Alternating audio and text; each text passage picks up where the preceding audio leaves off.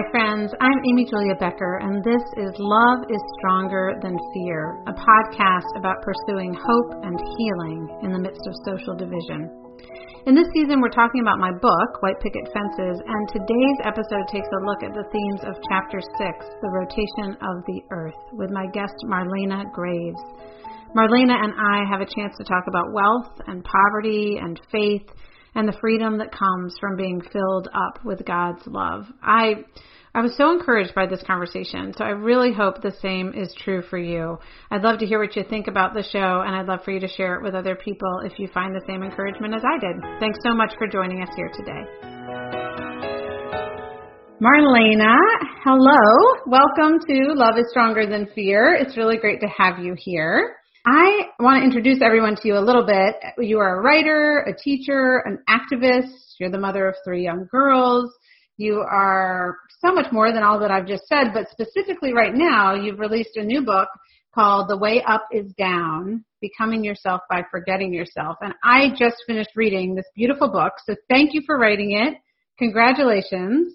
It is only 150 pages, but it is a rich book. It's one that, although I read it in a week because I knew I was talking to you, it's one I would recommend that people take some time to just really spend some time just letting it sink in, because there's a lot of rich wisdom, but it's also really easy and fun to read because you are just a really accessible writer. So thank you for writing it. It's really great to have you here. And I would love to begin just by asking you to tell us about yourself, to tell us the broad strokes of your story and specifically your spiritual background, your family situation, both as a child and now, and the way all of those experiences led to this particular book coming out of you. Thank you, Amy Julia. I'm very happy to be here with you. And thank you for the good words on the book.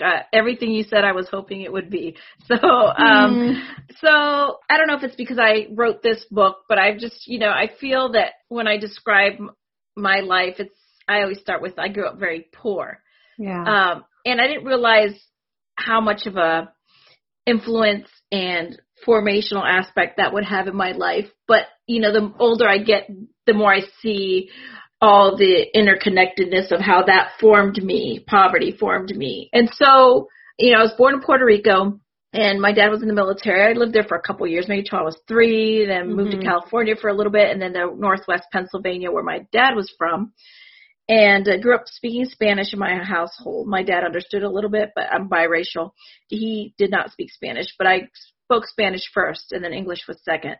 And because of where I grew up in northwestern Pennsylvania, it's a very impoverished area. And I always wondered why my dad wanted to go there. I'm like, Dad, you're really smart. Why would you move here? I asked him that years later. Yeah. And I think it's just because of what he knew, and that's where he was from. It was hard for me to understand. But so where I grew up was the biggest geographical school district in Pennsylvania, meaning we had to travel the furthest to get to school. Like, for example, I think my school might have been 17 miles away. Yeah. And we lived on the outer edge of the school district. And so, I was on the bus for a while. And secondly, it was the days of long distance, and I wasn't very close to my friends, so I didn't talk on the phone a lot. You know how some kids growing up, they would be on the phone all the time. I don't know if I would have been on the phone all the time, but I didn't really have the opportunity to be because it was long distance, no cell phones. And so I'll talk a little bit about my spiritual life. I was baptized Roman Catholic, but because the Catholic Church was in town on the opposite side, the opposite direction of my school, my dad we didn't have a lot of gas, and it wasn't in Spanish for my abuela, my grandma who lived with us too. So she didn't go. So I just walked to a country church that was a mile away. And I always wanted to walk to church. Like, no one had to send me to church. I just was so interested in going. Did you walk, go by yourself? I went by myself, yes, 10-year-old. And I wasn't scared of anything except for the German shepherds at this one house that would sit on the porch. But it was out in the country, so I didn't have fear of getting kidnapped or anything. I don't know why. Maybe it was safer. I don't know. And so, but then I also evangelized as much as a child could. My younger brother and sister, who are my younger brother's 4 years younger, my sister 2 years. And so they would walk with me. So we'd be like 10, 8, and 6 walking to church. Wow. And the church, it was a rural church, a rural community church, and they really just embraced us and loved us. And I have fond memories of that church, Chapmanville Community Church. But another thing about myself that I didn't realize again until, probably to my 30s is that I think I'm just a contemplative and monastic at heart, because I didn't like listening. I didn't like watching TV. It was like nails on a chalkboard, but also maybe that I should clarify and say like daytime TV. And my mom and abuela, who would live on and off with us, either in our house with us or across the street from us in a trailer, they'd watch like the Spanish Telemundo, the Spanish soap operas and stuff. And not just that, like Young and the Restless, during the daytime. I just could not listen to it. So I would always be outside helping my dad to cut and split wood and stack wood so that we had enough money for gas so he can get to work. And so to summarize, we were geographically isolated, and I would say culturally, because it was out in the country. We were poor, and sometimes, school lunch would be my only food, my lunch, or until the next paycheck, or there would be very little in the refrigerator. And from about the years of 10 to 14, I read the Bible from 2 to 4 hours a day, depending on what I was doing, depending on what homework I had, because I really could identify with the people in Scripture, especially in the Exodus. I would picture myself with them crossing the Red Sea on dry land with the towers of water on either side of me, the walls of water. And I think it's that Lectio Divina, just getting right into the story. I just did that naturally in Scripture. And I always figured, if God could do the things that he did for people in the Old and New Testaments, why couldn't he do it for me? Like I just, maybe like a child, you talk about that in your book. Like God said, ask me, or God said, forgive your enemies. I'm like, okay, I better do that. And I forgot to say that Abuela was a good influence on me, because she only had a 3rd grade education, because her mother died in childbirth when she was 8 years old in Puerto Rico, and she had like 10 or 11 siblings. And so they had to all work with her father to, just have food and whatever it is they needed to do. And so she would struggle to read her Bible in Spanish out loud, and I would always see her doing it every single day. And she had the, the rosary next to her. She was faithfully reading Scripture, and I think that's what probably just impressed itself on my soul. Not that she said, read your Bible, but I just saw her doing that, and I really loved her and looked up to her. And so I started doing that myself. And so that's kind of the early stories of my life. It was like a monastic cell or a crucible where I grew up, but I didn't know it at the time. Right. Yeah. And you can see so many of those threads in your writing, as far as the ways in which you weave in both like Catholic and Orthodox writers, as well as the Protestant tradition, and the ways you talk about your family and growing up in poverty. And I really do want to dig in some more to some of those questions. But I want to pause for a minute here, because, all right, what does this all have to do with the themes of this podcast? For anyone who's been listening to this whole series, we're talking about White Picket Fences, the book that I wrote that came out a couple of years ago. And we have mostly been talking about race for the past couple of weeks, because the early chapters in the book talk about my childhood, which was growing up in this functionally segregated town in North Carolina.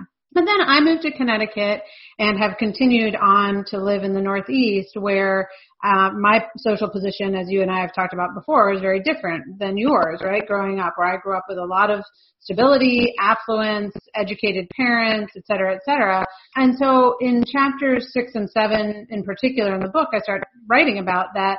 What is the role of socioeconomic status in kind of knowing who we are and in finding ourselves divided from one another? And so I want to ask you, from your perspective in your own life and even just your own observations, how have you seen socioeconomic status create barriers? And have you ever seen those barriers broken down? Like, what is able to actually break through that realm of division, and what keeps those divisions in place? Thank you. I do see the divisions, and I realized I was poor at a Christian college when students would like just dump all their like brand new furniture in the dumpsters at the end of semesters, and like things that were brand new because they couldn't fit it in their cars. And so, even community members would come and dumpster dive from the college, where I was at. Yeah. But I was like, oh my word. I mean, that probably costs $500 or $600. You just, there's nothing wrong with it. It's just, it couldn't fit back in your car, or you just didn't want to mess with it because it's too, it's inconvenient to pack up and get rid of your things. And, I was starting to realize, I was like, wow. And I just didn't know how poor I was. And, just having brand new vehicles, and college, and people joke that, especially educators, that some students drive better cars than their teachers or, or professors. But that wasn't just it. I think what it really hit me is that I was really, I think I was in just after college. I heard Senator Rick Santorum from Pennsylvania. I'm sorry, it wasn't just after college. Sometime around 2010 or before I heard Rick Santorum, who was a Republican senator, just really put down poor people, like just say ridiculous things. And a lot of people talk about this. Michelle Alexander and the new Jim Crow with Reagan saying welfare queens, creating a drug problem that wasn't there in African American communities, and just all these things, pull yourself by your own bootstraps. Do your own job. And I'm like, or poor people as being delinquent, immoral. We were poor. I'm like, I'm not delinquent or immoral. I mean, I've said this before. I've seen rich charlatans and poor charlatans and middle class charlatans. It doesn't matter how much money you have. And what I've seen is that if you have money and connections, you can get away with a lot of garbage that poor people can't. They would either be in jail or, they can't get off scot-free. I mean, they can't get off because they don't have lawyers or connections to stuff. And so that's where I've seen a lot of barriers. But what's been very hurtful is like, when you hear the church talk like that, and especially because, and I talk about this in my book, that Jesus was poor. Like, he came, like his mom couldn't even make the normal offering. She gave an offering of turtle doves that it was on her to do it, Mary, with Joseph when they presented him in the temple. Yeah. And most of Christians in history have been poor. Then again, Joseph of Arimathea, I also talk about him. He was able to provide the tomb for Jesus. So I'm not saying that having money is like you're somehow ungodly if you have more income than I do. That's not what I mean at all. It's just, as you talked about too, and that you can come to depend on money instead of God. For example, I'll give this example. True story. When I was in seminary, my mentor was a local pastor during a field experience, and he'd meet with us, to talk about what was going on. And he told us a story. He was preaching through Amos and just going verse by verse in scripture. And one Sunday, a man came up to him and said, you are straying. You need to just stick with what you've been teaching before. And I think it talks about, when justice shall roll down like a river. I don't have Amos memorized. Yeah, no, but that's definitely from Amos. Yeah, but basically the man said to this pastor, his name was Pastor Ed, if you don't knock it off, I'm going to take my tithe and go somewhere else. Being all social justice. And this is like in 2004. Okay. And the thing is, the guy owned a car dealership. So I'm not sure how much money he tithed, but just say it was a amount of money like $50,000 or something I'm going to throw out there. And you can just, I'm going to go to a different church if you don't stop talking about these things. And Ed was like, I'm preaching straight from scripture. This, I'm just, what do they call it? Bible exposition on these verses and on the commentaries. And the owner of the car dealership didn't like it. And so he did leave. Ed's like, well, you can take your money with you. And so, I see how money is used to control people, and people might not even think about it, like threaten pastors or other people with withdrawing their tithes if the church doesn't run the way they like it. And I mean, I don't know. I just have never had that temptation. Maybe I'd be tempted to do it if I had money. So I can't really speak on that. But like but the repercussion is that, that's a big chunk of money. If it were it could mean loss of staff and right. things at a church. So it's not insignificant. And I've seen, things like that over and over again. And so I think that, let me circle around. I am rich compared to most of the world because I live in America, right? I am so rich. Even if I'm like lower middle class or whatever, yes, I have so many privileges. And now, and I was rich when I was poor because I was born in America, because poverty in America is nothing compared to the rest of the world, which I've seen with my own eyes. And so I just think that, and this is preaching to myself in Matthew 13, where Jesus says the cares of this world and wealth can choke out the gospel if we're not careful. And you be in James, beware you rich people, how you treat the worker. And, they're crying out to you for their wages. And, it's easier for, a camel to get through the eye of a needle than a rich person to get into heaven. But I'm talking to myself. So it's because I fall into that category. But of course, Jesus had people that supplied his ministry. So I think it's whether or not we're owned by our possessions and what we can do about that. One of the stories that your book made me think about again is from, I think it's in Luke's gospel, where Jesus calls one of the tax collectors named Levi, and it says that he got up, left everything, and followed Jesus. And then the very next verse is the disciples and the Pharisees and the tax collectors at Levi's house for dinner. And so you're like, okay, he just left everything, and then he used his wealth to throw a party, like immediately. Yeah. And what's happening at that party is that he's bringing together his tax collector friends and Jesus' disciples. And so he's using his wealth to actually connect these disparate groups of people and to introduce them to Jesus, but it's really interesting because the way it's talked about is literally he left everything. But it can't mean that he sold everything or he couldn't have gone and had everybody over for dinner. So I was thinking about that passage in reading your book and just exactly what you're talking about, that what can feel really nuanced, right? It would be easier to either condemn wealth or to celebrate it rather than say it really depends on how you use it. And to your point here, if you're living in America and you have what feels like very little, you actually have a lot. Even in material terms, you have a lot of wealth. But I also think about, and this is you talk about Zacchaeus, write about Zacchaeus in your book, and he was a rich man who nevertheless felt worthless.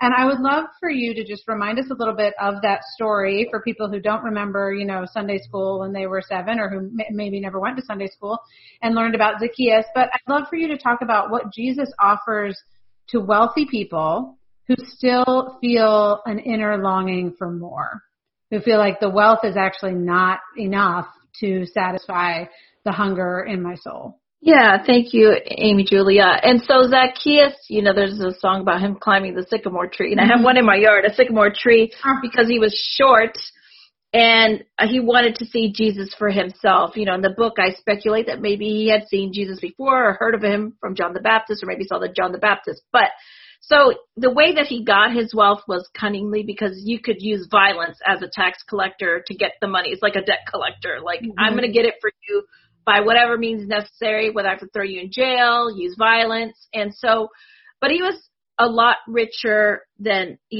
his peers, his Jewish peers. And they also considered him a traitor because, he worked for Rome to collect the taxes from his people and did whatever necessary and used whatever necessary to get it. But his money wasn't enough to quell that emptiness and that loneliness and that, that thorn, in his mind about who he was. And so he climbed the tree, and a crowd was coming. Jesus was in the crowd. Jesus stopped and looked up to Zacchaeus and said, come down because I'm coming to your house today. And in the first century, for a rabbi that Jesus was, just to even appear in Zacchaeus' home was a great honor. It was a show of hospitality and intimacy. It was a big deal that he chose to go to Zacchaeus' home. And Zacchaeus was so moved by Jesus' gesture. And, and I maintain it started happening before he met with Jesus. But at that point, he's like, I'll pay back 4 times as much anything that I've robbed. Mm-hmm. And so Zacchaeus is an example of repentance, of turning from the life that he had towards God. And I think in that moment, as to your point and what we've been talking about, is that no matter how much money we have, we can't or don't have, we can't let money own us, because God says you will either serve money or me. And I'm always really fascinated in some way, I shouldn't use that word. I'm always interested in that, people, that can meet all their bills, go on whatever vacation they want, put their kids in whatever schools they want. They don't have to worry about just the day-to-day problems that, a lot of people that I've had to worry about with, just meeting your basic bills. You're still depressed. Right. Some commit suicide. I don't say yours, but, collective families are torn. Money doesn't, like they say, can't buy happiness or joy or peace. I think we can use the money that God's given us for God's ways, but to think that it's going to satisfy, it really doesn't. And I think the book, The Way Up is Down, Becoming Yourself by Forgetting Yourself, is taking the posture of Jesus, not using the money or power or influence at our disposal for ourselves to be self-absorbed or self-interest. The way of Jesus is to use whatever God's given us in whatever station of life that we are for his and for God's kingdom. That's why Jesus says, not my will, but yours be done. That's a life of self-sacrifice. And so I think that, no matter if someone's listening and they're like, yeah, I don't really struggle, I can't identify with Marlena at all because this has never been a problem, but we can both identify in feeling sad or loneliness. And if we just live for ourselves, that's how we're going to be. So can you speak, because I so resonate with that. And as you know, as someone, I have come from that place of stability as far as economics. And I've also had both personally and very much in my family and in my communities, such encounters with, of what you were just saying about anxiety, depression, and a lack of rich, deep connections. And I very much see that wealth can actually be a barrier to understanding the grace and richness of God. I'm curious though, because I think for most people, especially in our American mentality of, working our way up the ladder and pulling ourselves up by our bootstraps, that sense of choosing to sacrifice, choosing to lay it down, choosing to empty ourselves, that being desirable or something that we would want to do. Can you give any examples of people who have done that, and or just talk about what would actually motivate us to release our hold on wealth and possessions and all the things that we accumulate? Yeah. And so, gosh, why would we do that? Well, it's the way of Jesus. He had all wealth at his disposal, but he came to earth as a poor man, and he set that aside so he can embody, God's life in the flesh. He is God. And so as he met with people, he didn't have wealth to attract them. He didn't use the wealth that he could have at his disposal to lure people and friends, to win friends and influence people. He didn't do that. He chose to set aside his divinity. At one point the disciples were like, this village didn't accept you. Can we call fire down and destroy them? And Jesus is like, no, that is not my way. And so now that I'm obsessed with, why didn't he do that? He didn't use those things that were at his disposal, but he came, my book, The Way Up is Down, in scripture, Jesus says, many of the first in this world will be last, and many of the last will be first in the kingdom of God. And the greatest person in the kingdom of God is to be the servant of all. And he modeled that by his life. He served. And we think about that in the upper room with the Last Supper, he bowed and he washed. He took on the role of a servant, not just there, but that was to be symbolic for them. He washed their dirty feet, and only servants did that. But Jesus bowing to wash the disciples or anyone's feet, in doing that, he put himself in a very vulnerable position and vulnerable to being kicked. If you're by someone's feet, they can kick you. You can allow yourself to be stabbed and hit in the back and the head or whatever. That is a very vulnerable position to be in, because it's just vulnerable. And so, Jesus is basically saying we're not supposed to call the shots in our life. And I even think with the way the world is now, no matter how much money you have, with, like, for example, we're talking during the time of the pandemic. I mean, no matter how much money you have is not going to keep you from getting the virus if you're exposed to it, right? Mm-hmm. I mean, money can't protect you from everything, can't protect you from death or sadness or difficulty. It can make some things easier. But I think Jesus was, paradox. That's the title of my book, The Paradox. Like, he had more wealth and more power than anything, and he laid it aside to do God's will. And he sacrificed. And I don't understand why. I mean, the whole Bible is kind of like that way. In order to live, we have to die to ourselves, everything in us that's not of God. And, in order to be raised up, to be lifted up, he says, to be uplifted, we have to bow down and let God lift us up. And so why would we want to do that? It's because it's Jesus' way. It's countercultural, and it can even be countercultural in churches and Christianity. And so do I know any people that have done that? Yes. I mean, I think of Rich Mullins, who was, who died, I think it was in 1990 or 91, a Christian singer who he decided that he would only earn what like the average American earned, which I think was like $40,000. So all the rest of the money he made from his concerts and whatever he took a vow of poverty. And I'm not saying, I guess it's not true poverty if you made $40,000 a year, but enough to live. Mm-hmm. And, Pope Francis could have lived in an opulent palace, but he's living in the guest quarters. Right. A lot of saints in the church and women, they gave up their estates to found monasteries. And I'm not saying that everyone listening, that's what God's calling you to do. But you're in a position, if you, depending on your income, but you're in a position to help fund the gospel of life.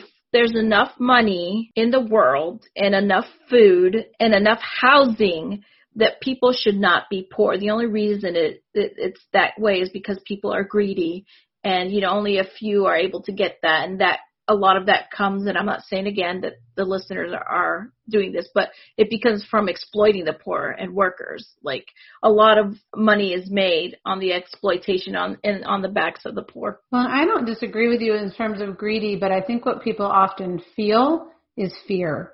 Like that sense of I just need to make sure that I survive and that my family survives. And I know people who are incredibly wealthy and are still saying, once I have X number of millions of dollars, then I'll know we're going to be okay. And I think there is a sense of fear about survival that, especially if we are not entrusting our lives to God and to the love of God, that really inhibits us from being in that posture of generosity.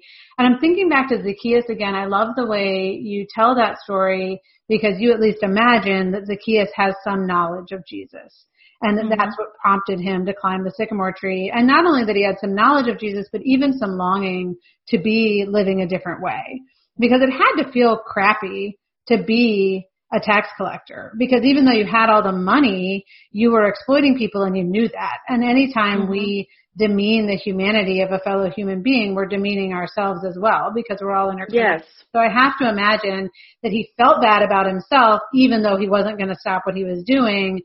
And so then he's interested in Jesus. He climbs up the tree. Maybe he's had some thoughts about, maybe I should give some money away. Maybe I should do these things differently. But I don't know that he would have if Jesus hadn't called him out, right? And been like, hey, I'm eating at your house. You're going to be associated with me now, and I'm going to be associated with you now. And then it's there. And so I do think there's a sense of like the grace of God interrupting us, But then what I see for Zacchaeus is joy and freedom. Yes. And so, yes, he had money. And like at the end of his encounter with Jesus, he had a lot less money. And that might be a hard reality for many of us to face. Like, oh gosh, if I start following God, does that mean that I'm going to have less money? And it's like, well, it really might. But guess what he got in return? Love, joy, peace, freedom. And I think that's some of what you're getting at, and some of what even motivated Jesus. I think Jesus was highly motivated by love, and that his way of being, as sacrificial as it was, also was connected so deeply to the love of God and to the love of people that it was incredibly fulfilling for him, and obviously incredibly attractive to the people who encountered him and followed along. And for me, a lot of that, I have been able to understand that dynamic of possessions and wealth not being what satisfies, especially as I have encountered people who love more freely. And this leads me to people with intellectual disabilities in particular. That's been a lot of my experience of a freer love that is not, it's so funny. As you know, our daughter Penny has Down syndrome, and it's not that Penny doesn't love things. She has, like, we just repainted her room, and she has so many opinions about what color should be on her walls, and like, she really does care about some things. But at the same time, she is like impossible to buy a gift for, because what she wants is people. She wants to have an experience with a person. She wants to eat a meal with a person. She just wants to be with and connecting with people. And so all of this brings me to just thinking about, you have this little section about the Awesome God group at your church. And I just have to get you to talk about that for a minute, to describe the group and describe what it's meant for the entire congregation, but also like, why is that group in this book? Like, what does it have to do with these themes, with what we're talking about, with what you're writing about? Because I think they very much are interrelated, but I'd love for you to just tell us a little bit about that. Yes, I love that. So there's a group in my church called the Awesome God group, or the Awesome God class, and it was named after Rich Mullins' interesting and love his song, Our God is an Awesome God. But the people of the group chose their name, and they wanted to call themselves the Awesome God group. And so the Awesome God group is made of people with intellectual disabilities and their friends, so it's like a mix of people.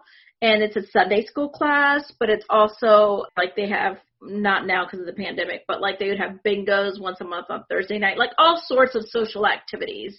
And there's people in our church, that friends that may not have intellectual disabilities, but are in the Sunday school class or teach a Sunday school class with them.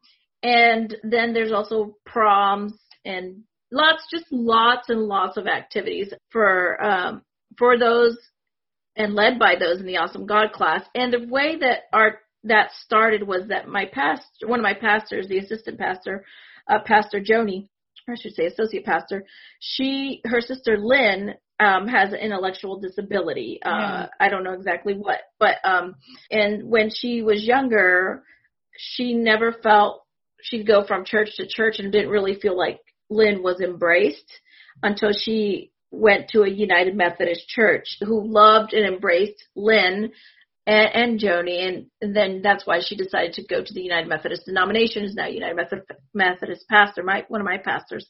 And so when she's been at the church, I believe 18 years, and when she came, she wanted a place for Lynn to also feel comfortable. And so they started with people, the Awesome God class. And, so on different Sundays, they might read part of the scripture or help usher, and I won't say they, but the members of the Awesome people with intellectual disabilities. And one reason that my husband Sean, and when we saw this, they are so integrated to our church. They're not like a part or just like cast in the corner. They're like an integral part of our church. Right. So much so that, like several of them sit right in the front row when the pastor's preaching, because that's where they want to sit. And sometimes, one in particular that I love, I don't know if she has like a tick or something, but she'll like yell and engage in the sermon, and we all love it. Like, you're not interrupting. It's showing us the joy of the Lord. Yeah. And participating. Yeah, I feel like our church is, like a lot of people say, our church is really warm and welcoming. And Sean and I think that our church is so special because of the Awesome God class. Mm-hmm. And we don't really see it as, or the Awesome God group, we don't see it as, oh, we're ministering, we're doing this great deed for them. We're like, we are being ministered to.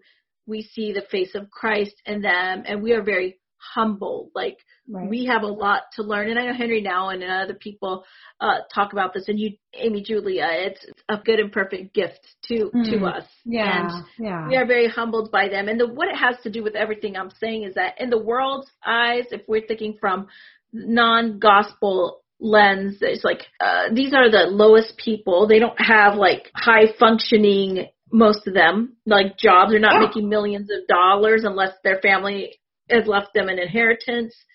They never talk about money. They just plain love and show us, I think, an aspect of God that we definitely wouldn't get. Not concerned with status or how much money you have or don't have. They don't care. They just are interested in you, and we're interested in them. We love them. They are part of us, and we're part of them. So beautiful. I want to end with a couple of questions to bring us back somewhat where we started, to just spiritual life. One of the things I love, you start the book by saying that you're reading the Riot Act to God because you're really mad.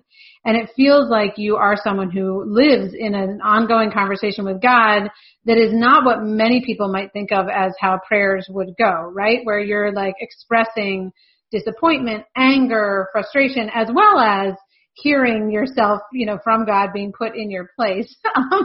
You have this kind of intimate conversational relationship with God, which I love. You also have and you called yourself, even in this podcast, like a contemplative monastic, but you also have this very specific call in your own life to social action, like to getting out there. You have one part in the book where you write about how fasting and praying through Lent one season led to specific action on behalf of refugee children, essentially. But I wanted to ask you just about how that private and personal intimacy with God and that social and public action in the world how do you see those things as being related to each other? Yeah. The only way I can love people and love my neighbor as myself well is if I am in tune and paying attention to God. And so some seasons are busier than others, but I need to do whatever it takes, prayer, fasting, giving. They all are supposed to go together, prayer, fasting, and giving. Then there are seasons where I'm not active. I know it's interesting. I mean, people do call me an activist. I'm like, I guess I am, but I'm just putting scripture into practice like I think we all should be, right? Maybe not perfectly. And so I've just come off of a season of a lot of activity, and I'm kind of closing back in right now because I'm starting a school program, but where my world gets a little smaller, where I focus on, try to focus on God and what's only right around me, allowing myself to be filled with God's life, again, through scripture, reading, prayer, whatever fills me up, being out in nature, and letting God be at work in me. And I trust that as I'm filled with God and listening to God, that'll give me the energy to be active to help the refugees or immigrants, asylum seekers, or whatever God calls me to do. And, we cannot do everything. So there's only certain things I can do in my life and my spheres. But I think that some people work for social justice without being filled with God. And you can see the anger and the meanness and the division. But I think if we're going to live as Christians and do what Jesus tells us to do in Scripture, Matthew 25, feed the poor, you can name it, then we need to do it with a right heart and right spirit. And we can't do that if we're only just acting and never being filled by God. So it's a back and forth thing. I'm filled with God's life. I go out. I empty myself on behalf in service. Then I come back in to be filled with God. And it could be like Mother Teresa did this every single day. Right. She'd sit in prayer and then go out and serve, but she always spent time in prayer in the mornings before she went out to serve. And I don't think that we can love people. We can't love our neighbors. We can't act in Jesus' name if that's not part of our rhythms, because we'll burn out and treat people badly. Totally. So just as we kind of start wrapping up here, will you talk a little bit about sitting in prayer?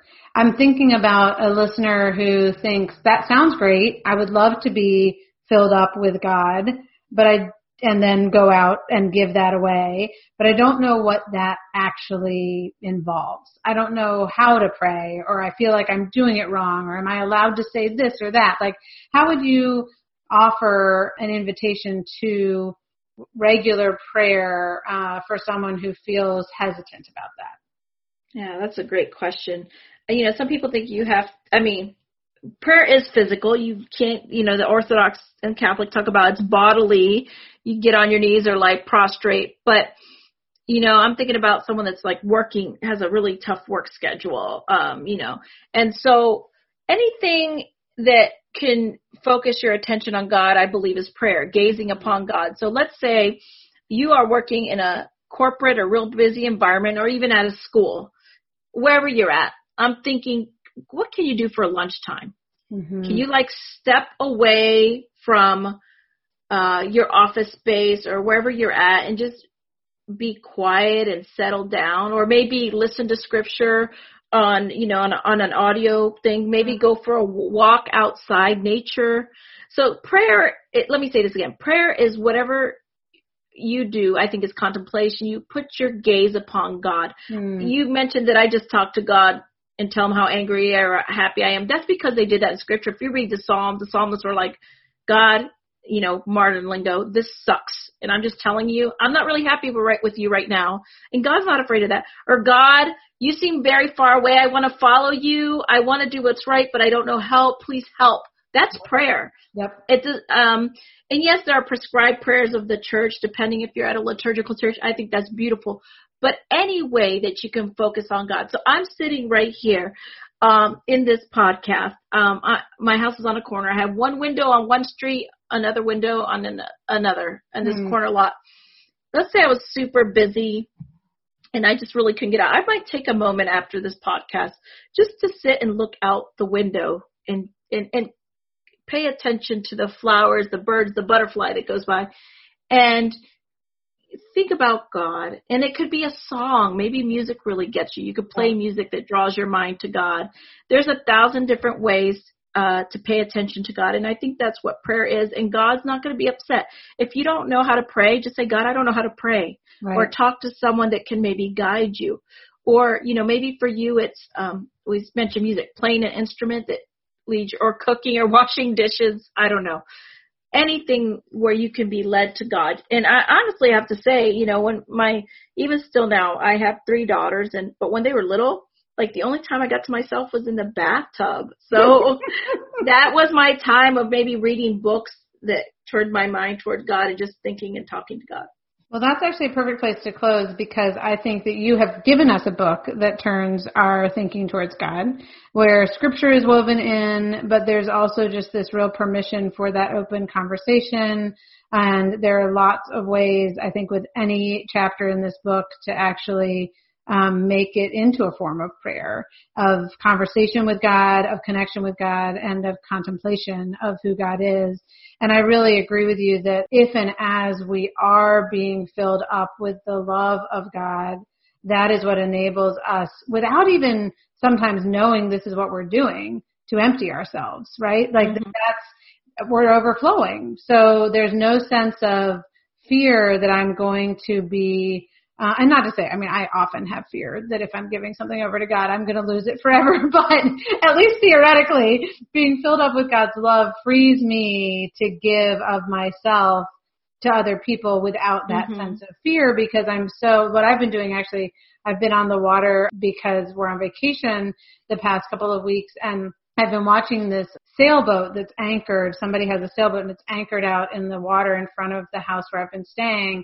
And I've just been watching it in the morning, kind of rocking back and forth and thinking about that as a picture of being held in God's love. And that because of that, I don't know, that picture has been a real gift to me in thinking I need to keep going back to being held in God's love before I try to go sailing, right? Before I try to move and act and do things in the world. And I think that's the picture you give us as well, being filled up by that presence and that grace and care before we try to give that to anyone else so that we don't burn out and so that we don't get cynical and so that we don't hurt people in the process. So, Marlena, thank you again for taking this time to share your wisdom, your insight, your heart for justice, your heart for peace, and your beautiful words and your beautiful story. Thank you for being here. Thank you for writing The Way Up is Down. And for anyone who's listening, I do really highly recommend that you check out this book and Marlena's other work because it is a gift to us.